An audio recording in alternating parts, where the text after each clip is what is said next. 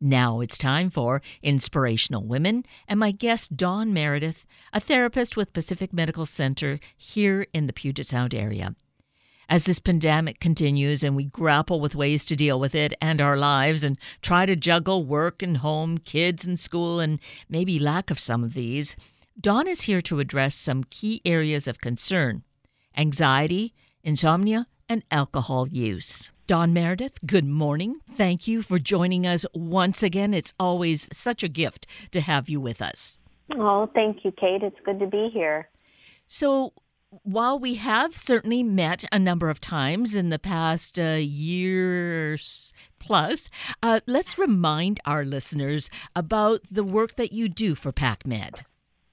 Yeah, I am a behavioral health therapist for Pacific Medical Centers.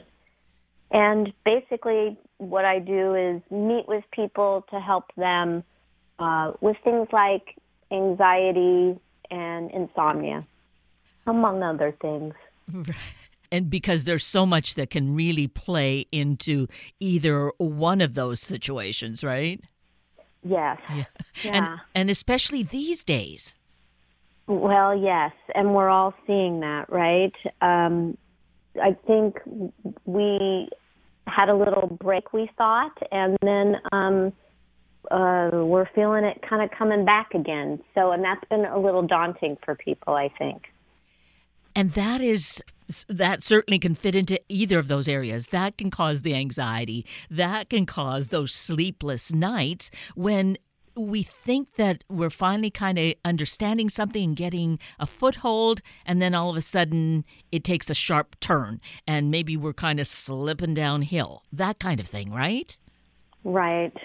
Yeah, it can feel like a sharp turn, kind of like the rug's been pulled out from under us. And the anxiety and the insomnia go hand in hand for people. You rarely have one without not having the other. It's interesting. And to varying degrees, of course. Mm-hmm. And so what happens tied into this is people perhaps turn to the wrong kinds of things to find a solution, to calm the anxiety, to hopefully fall asleep. And one of those medications might well be alcohol. Yes, exactly. And that's what we're seeing spiking during COVID. We've been in it long enough now that we're getting information back, and I'm most certainly seeing it in my office, that people are drinking more, especially women. We know that COVID is more negatively impacting women, and especially the highest group is women with children under age 18. And of course, when we think about that, that makes sense. They're sometimes have lost their job and doing full-time schooling online, or they were trying to work and trying to take care of their kids, handle their kids' stress, and everything just accumulated and got overwhelming. There was a lot of memes out there that we saw about this, like wine moms, and a lot of joking about day drinking for them, and a lot of that is just fun and us trying to find humor out of this situation. But underneath that, there was a large increase in women drinking. And specifically, that was to curb their anxiety, and it has severely impacted sleep. And then what a vicious cycle that is. Yes, that's it. It is a vicious cycle that, initially may not appear to be that. And then sadly, given a little time, and we've had that to look back on things, we see how it's perhaps really gotten to be a pattern. Yeah, it can sneak up on you, right? Like when you have one glass of wine with dinner, you might not notice how that affects your sleep. But I bet it does. Even one glass will affect your sleep. Now, it varies wildly per person. But if you are noticing you're not getting the quality or the duration of sleep that you want, that might be one area to look. One glass can, on average, lowers people's sleep by almost 10%. I think it's like 9.5 or something. And then as you increase those drinks, it increases the amount of what it affects your sleep. Up to when we get up to 4%, it's like 39% less of sleep. And so then that lack of sleep has its own kind of anxiety that occurs, or we don't have as much stamina or patience, and that vicious cycle sets in again. Exactly. And then people feel bad about themselves, the whole thing. Also, then you start getting anxious about not sleeping. Mm. And when you're anxious about not sleeping, that is the perfect recipe for not being able to sleep well. And then you think, well, if I just have a drink, it will help me fall asleep, which very well may be true. It is a sedative. It will help people fall asleep. The problem is, after that, it has disrupted the way your REM sleep kicks in and is helpful. So you get less of the important type of sleep. You also wake up a bunch during the night. So your quality is down, even though it might have helped you fall asleep. But you get dependent on that because you're anxious that you won't be able to fall asleep. So really cutting back, or just temporarily, if you're struggling with your sleep, just for 3 weeks, say, okay, I'm going to do everything right around sleep, and just see if you can get it back into a good rhythm. I'm not saying everyone has to be a teetotaler. You can most certainly drink.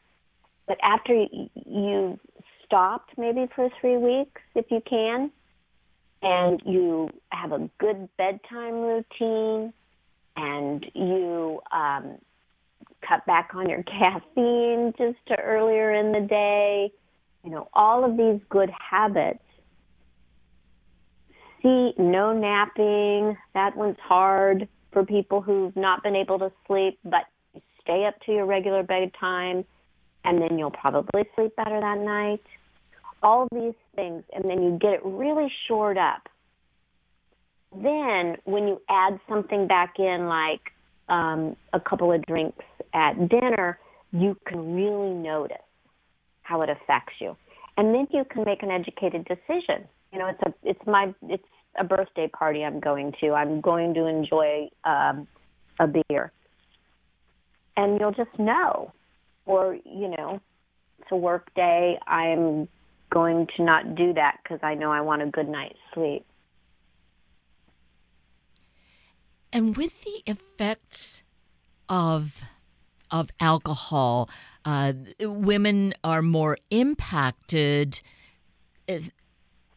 by the effects of alcohol. I know our whole situation, as we said earlier, puts such a burden on women.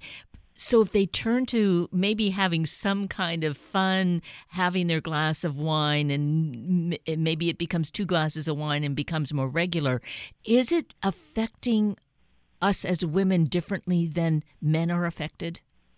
Apparently very much so. And there's a book called Quit Like a Woman. And she makes very compelling arguments that alcohol is much more detrimental to women. Now, it's pretty obvious in some ways, right? Like when we say one drink for a man that weighs 200 pounds compared to me at my 5-foot petite stature, right? Like there's going to be a big difference. Mm-hmm. Yes. And simply with that, that's the culture. You get a glass of wine at dinner, and that's what you have, and that's the same glass of wine that the person sitting across from you is having. And so overall, women are drinking a lot more than men with our body weight and mass and our ability to process it. You know, maybe if the world was invented by women drinking, maybe we would have, you know, maybe alcohol would be lower percentages and it'd be a bit sweeter for us and more bubbly, or, you know, I don't know what, but maybe there'd be better options out there for us, which brings up a whole different thing, which is how alcohol now is really marketed well to women. And there are so many other kinds of drinks out there, and women are really targeted to in the media and with advertising to drink more. So there has to be a real conscious attitude about what is going on, and a self-awareness as to what's happening in our own body, in our own life. Well, thank you for saying that, because that's probably the key, right? It's very individualized. Some women I've seen around sleep, and when we get to talking about alcohol, they can notice that they can have, you know, a glass or two of wine, but it needs to make sure it's 4 hours before bedtime, and it's okay. But then there's other women that absolutely can't have any because it really affects their sleep.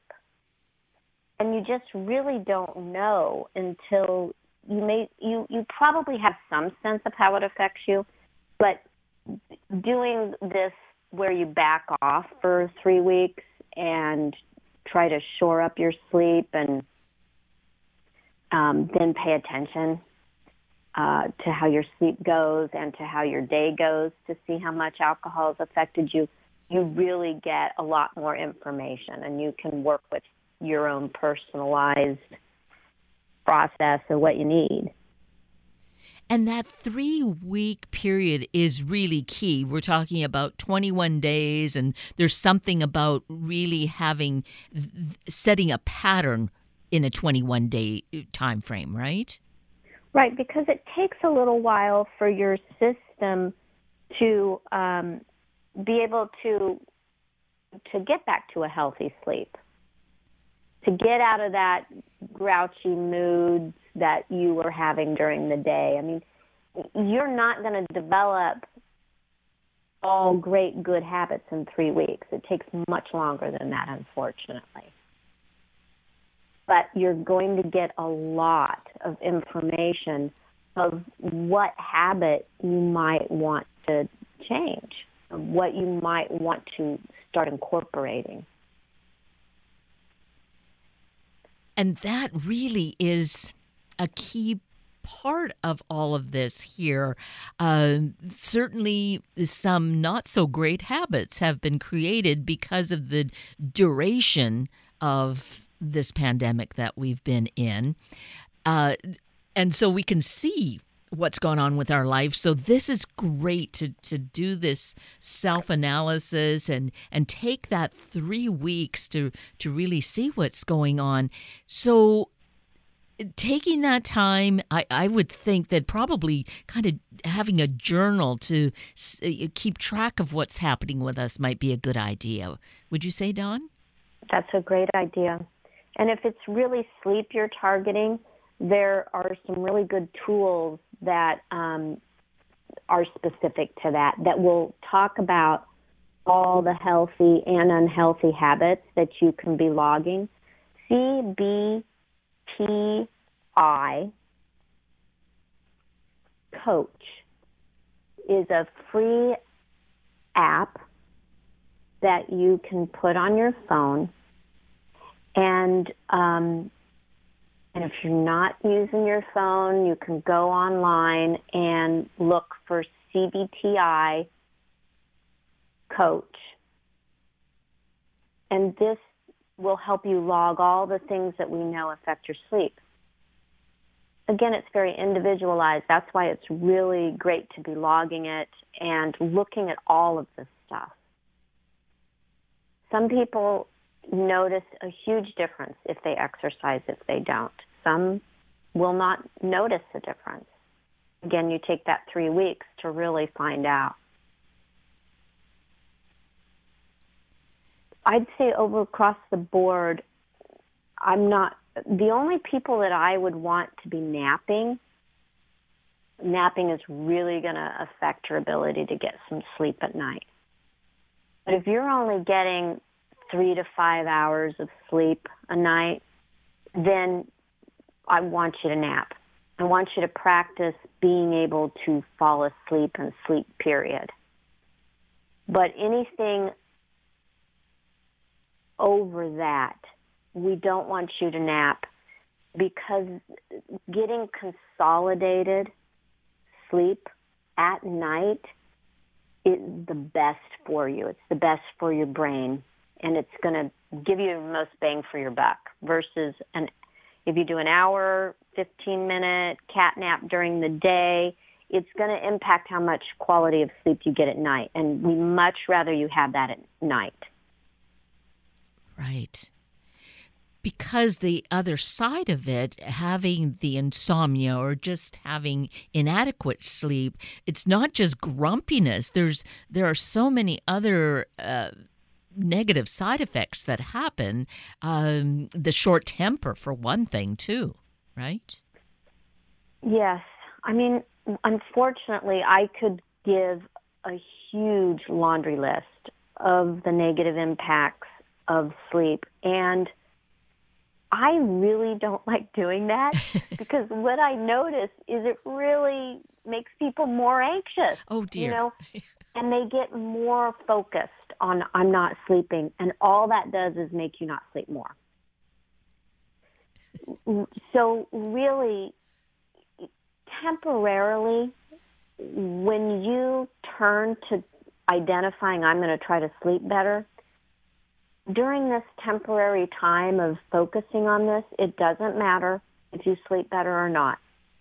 All that matters is that you do as many of the things you can at once and do it for a consolidated amount of time, like this 3-week time, and get results and be taking, notice of what is helping and what's not. It's super helpful to have like this app be your therapist and help you walk through, or to be working with a therapist on it as well. Actually, let's take this moment to mention working with a therapist, because if this is really perhaps triggering someone's idea that, I really would like some additional professional support with this. At Pacific Medical Centers, which is where you work, there's yourself, and there are others too, depending on the areas that we live in. So let's mention how people can reach out to you and others. Yeah, it's such a gift, right, to get someone who's a professional to support you around things like this. It's such a gift to get someone to help discuss if you need to step down on your alcohol, if you need help getting better sleep, if you need help managing your anxiety. We all need help sometimes. And that's one of the key things that define us as humans. We really all need help at some point. And there's plenty of people who want to help. And specific medical centers, we have a number of therapists.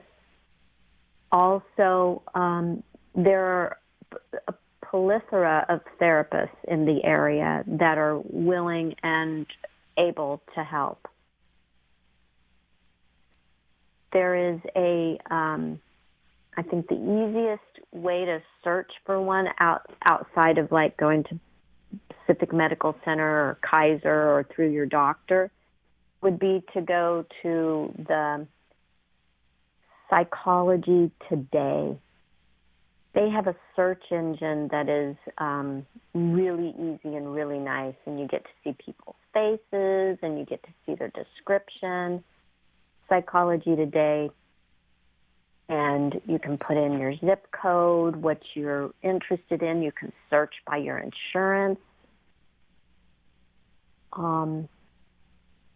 And keep looking. If you don't find someone, ask around. And when you get 3 or 4 people that you might like, ask them what their experience is with helping people with anxiety. Ask them what their experience is working with a person like you, and see if you like them.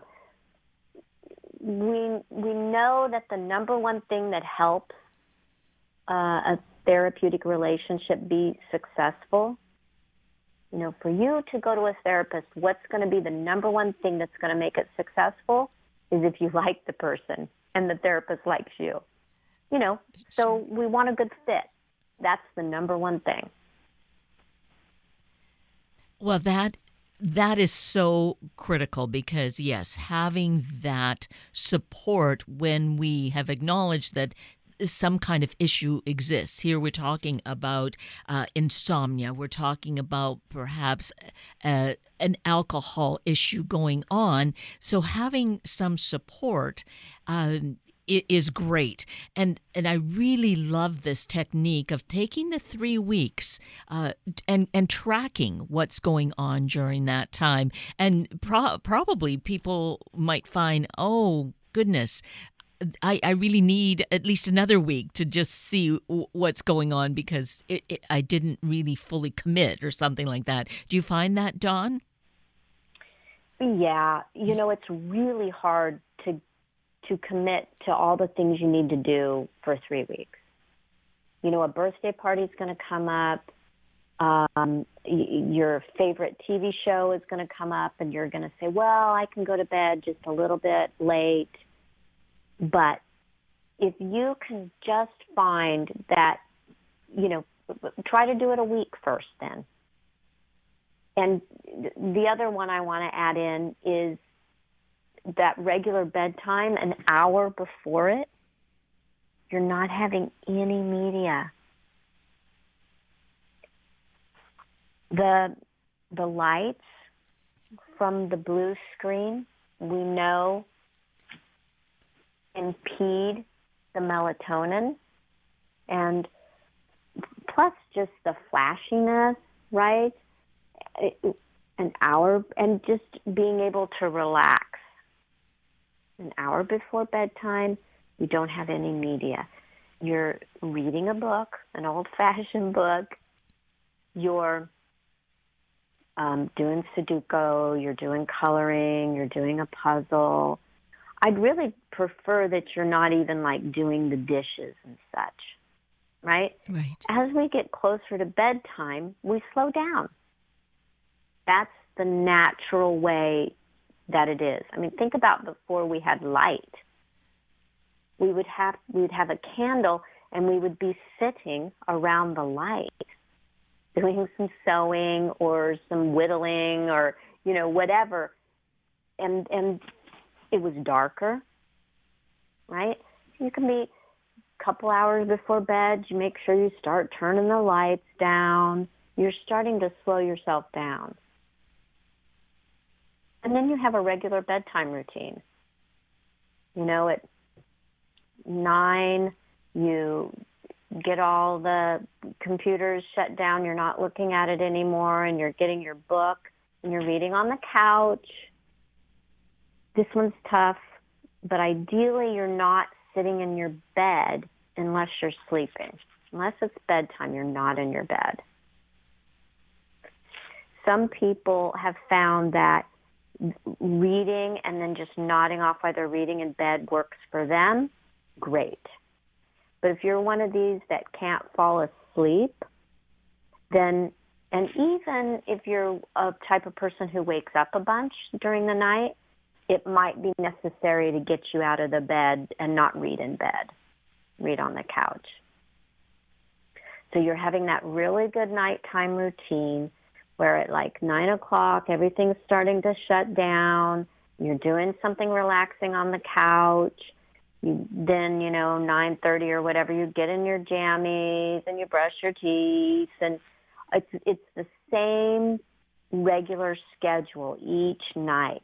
The brain loves this. The brain is like, oh, yeah, this is because I'm getting ready to go to sleep. And it primes you. And then when you get in bed, you've not been in the bed for anything else but sleep. And the brain goes, oh, I sleep in the bed, and it will sleep. Now, at first, if you're one of these people that have been tossing and turning and spending hours awake in the bed, the brain will say, oh, I wake up, and I toss and turn in bed. So you have to break the habit of that, which is very easy. It's a very simple solution, but it's a very simple solution, but it's very hard, is you just get yourself out of the bed. So if you wake up in the middle of the night and you know you're not going to fall asleep, you're wide awake, and you don't fall asleep about 10, 15 minutes, you go sit on the couch. You lay on the couch. You don't turn the TV on. You don't read a book even. You just lay down there. So you're going to toss and turn just like you were in bed, but you're tossing and turning on the couch. So you're preserving the bed as only getting sleep in it. So the next time you get in it, the brain will start working with you on this, all I do in bed is sleep. I can appreciate when you say it'll be hard because you have to get yourself out of there. But I love then the logic setting up this really good pattern for ourselves. Oh, the brain loves it. That's why it can get so wonky with sleep. It's following a pattern. I wake up for an hour in the middle of the night and I look at the clock. And I know exactly what time it is. It's 3 o'clock. See, I knew it. So you stop looking at the clock, and you start building those good habits slowly. And one thing about then getting yourself out of the bed, you go lay down on the couch or in a recliner. If you fall asleep, I guess that's where you sleep, but you might wake up at some point. You should then take yourself to your bed. Exactly. If you're like, oh, I'm falling asleep. Okay, well, you can get up and get into the bed. Or you wake up and you're like, I'm so tired. I know I'll sleep. Go back and get in your bed. Now, some people's association with the bed is so anxiety-filled that as soon as they walk back into the room and get close to their bed, their anxiety comes up again. Oh, I'm not going to sleep. And it takes a little while to break that. But that's just an old habit. And you can break that, I promise. And if it's that bad, it really helps to get some support. Well, this has been such incredible insight on something that is so fundamental for us to really live a more peaceful life, especially in the midst of so much pandemonium around us, whatever that each of us has our own kind of scenario or multi-scenario. So to have some of this fundamental aspect and to get a better insight, Dawn, it's just so incredible. It's a great gift to us. Oh, thank you, Kate. Seriously, yeah. I think, just listening to this has already put in some ideas in my head. So I trust that that's providing some piece of information or multi-pieces for each and every one listening. It's truly a great gift, Dawn. I so appreciate your work, and you're taking time to kind of have really demonstrated all of that, helped us to visualize what we need to do. Thank you, Kate. Thanks very much. It's such a pleasure to talk with you. Oh, and with you as well, just to be able to do things that are so helpful in our lives. You have a way of managing to convey that. So again, many thanks, and really appreciate your taking time with us this morning. Great. Looking forward to the next time. Absolutely. Okay. That brings us to the end of a very full hour of Inspirational Women with Dawn Merydith and Sunday Morning Magazine, with representatives for Tobacco-Free Kids and for Truck Driver Appreciation Week. I'm Kate Daniels, your host, and I greatly appreciate you sharing this hour with me and these special guests. For details you might have missed or information you'd like to know, please just send me an email, kated@warm1069.com, and I will get right back to you. Also, if you'd like to listen again or share these important stories with your family and friends, find the podcast on our Warm 1069 webpage. Just click on the podcast tab, then either of the show names, and then look for the guest names. I now wish you and your family a day of being aware that we do have the power of choice in our life and can exercise it. Have a week of the same, and then please plan to join me again next weekend for another hour of Sunday Morning Magazine and Inspirational Women on Warm 1069. Good morning.